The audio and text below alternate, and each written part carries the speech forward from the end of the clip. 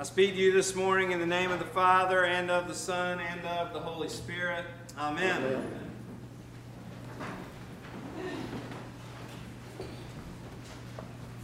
Look with me, if you will, at our epistle lesson from Paul's second letter to the church, 2 Thessalonians.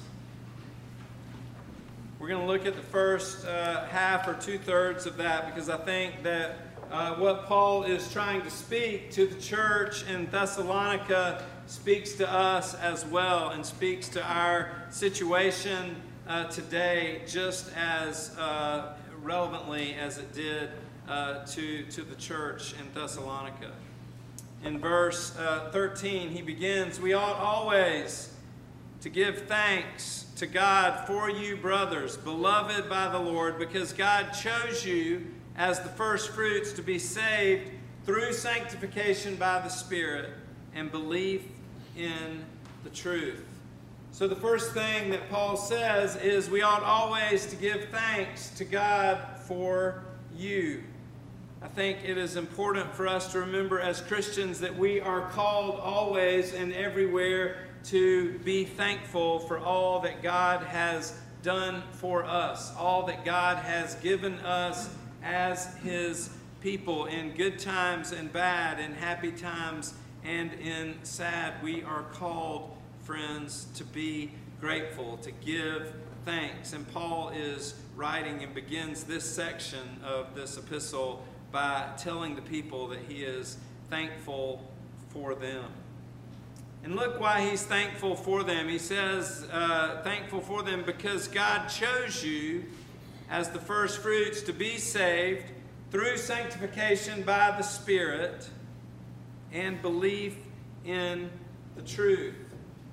See, God chose them to be saved just as God chooses you and me to be saved. God is the chooser.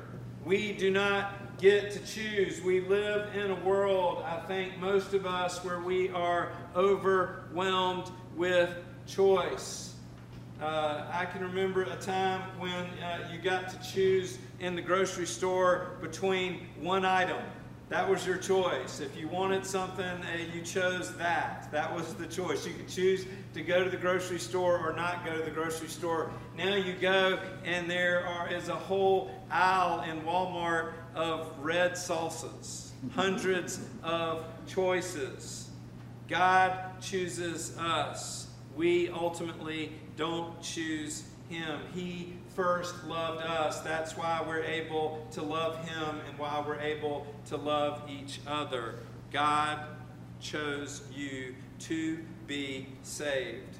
God chooses us to be saved, and He chooses us to be saved through two things. Number one, through sanctification by the Spirit. And the word sanctification is a fancy theological word that literally, if you boil it down to its roots, sanctification means that God is spiritually cleaning us up from our sins.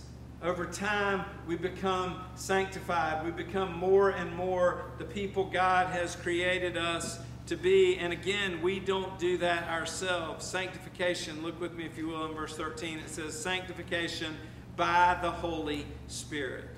The Holy Spirit moves in our lives and draws us closer to being the people God made us to be, and over time purges us little by little from our sins. Friends, we cannot do it on our own. We are sanctified by the Holy Spirit, and we are made worthy to be saved by belief in the truth, Paul writes.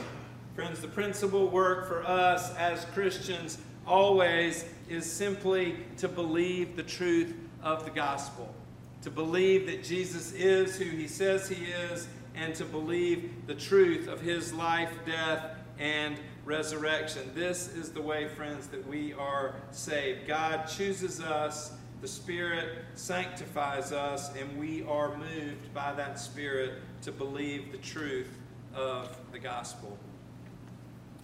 In verse 14, look at it with me, he goes on to say, "To this He called you through the gospel, so that you may obtain the glory of our Lord Jesus Christ. Again, God is the principal mover. Just as God chooses us, God also calls us as his people. He calls us to salvation. He calls us to the truth of the gospel, to the grace, to the hope, and to the forgiveness of life in him.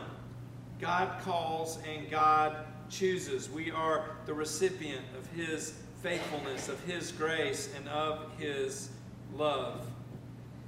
And he says that he calls us through the gospel. See, friends, it all happens through the lens of the gospel. Everything that we are, all that we have, and all that we ever will have happens through the life, death, and resurrection of Jesus Christ. We are called through the gospel that we might obtain Christ's glory, and as the church, we might reflect that into the world. So it's important for us to remember that God calls us to the gospel, and God calls us through the gospel, through his life, death, and resurrection. That is how we are called. And then God gives us our marching orders through Paul's words to the Thessalonians in verse 15. He says, "So then, brothers, stand firm and hold to the traditions that you were taught by us, either by our spoken word or by our letter."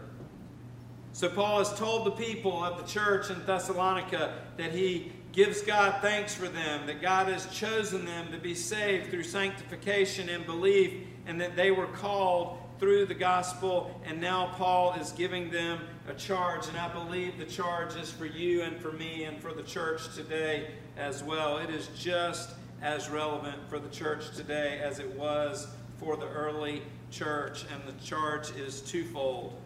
The charge is to stand firm, and the charge is to hold to the traditions that they were taught. Friends, this is our call as Christians, to stand firm in the faith. We live in a world that is increasingly hostile to the gospel message. We live in a world that is increasingly hostile to the Christian church.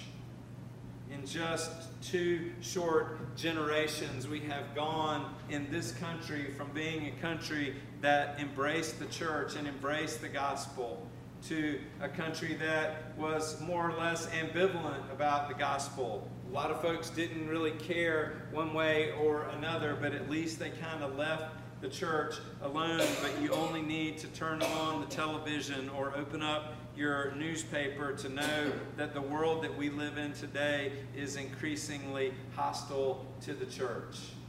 It's no longer ambivalence, it's open hostility towards us, and we are called to stand firm, to remain steadfast, immovable, rooted in the truth of the gospel, established in the life, death, and resurrection of Jesus Christ.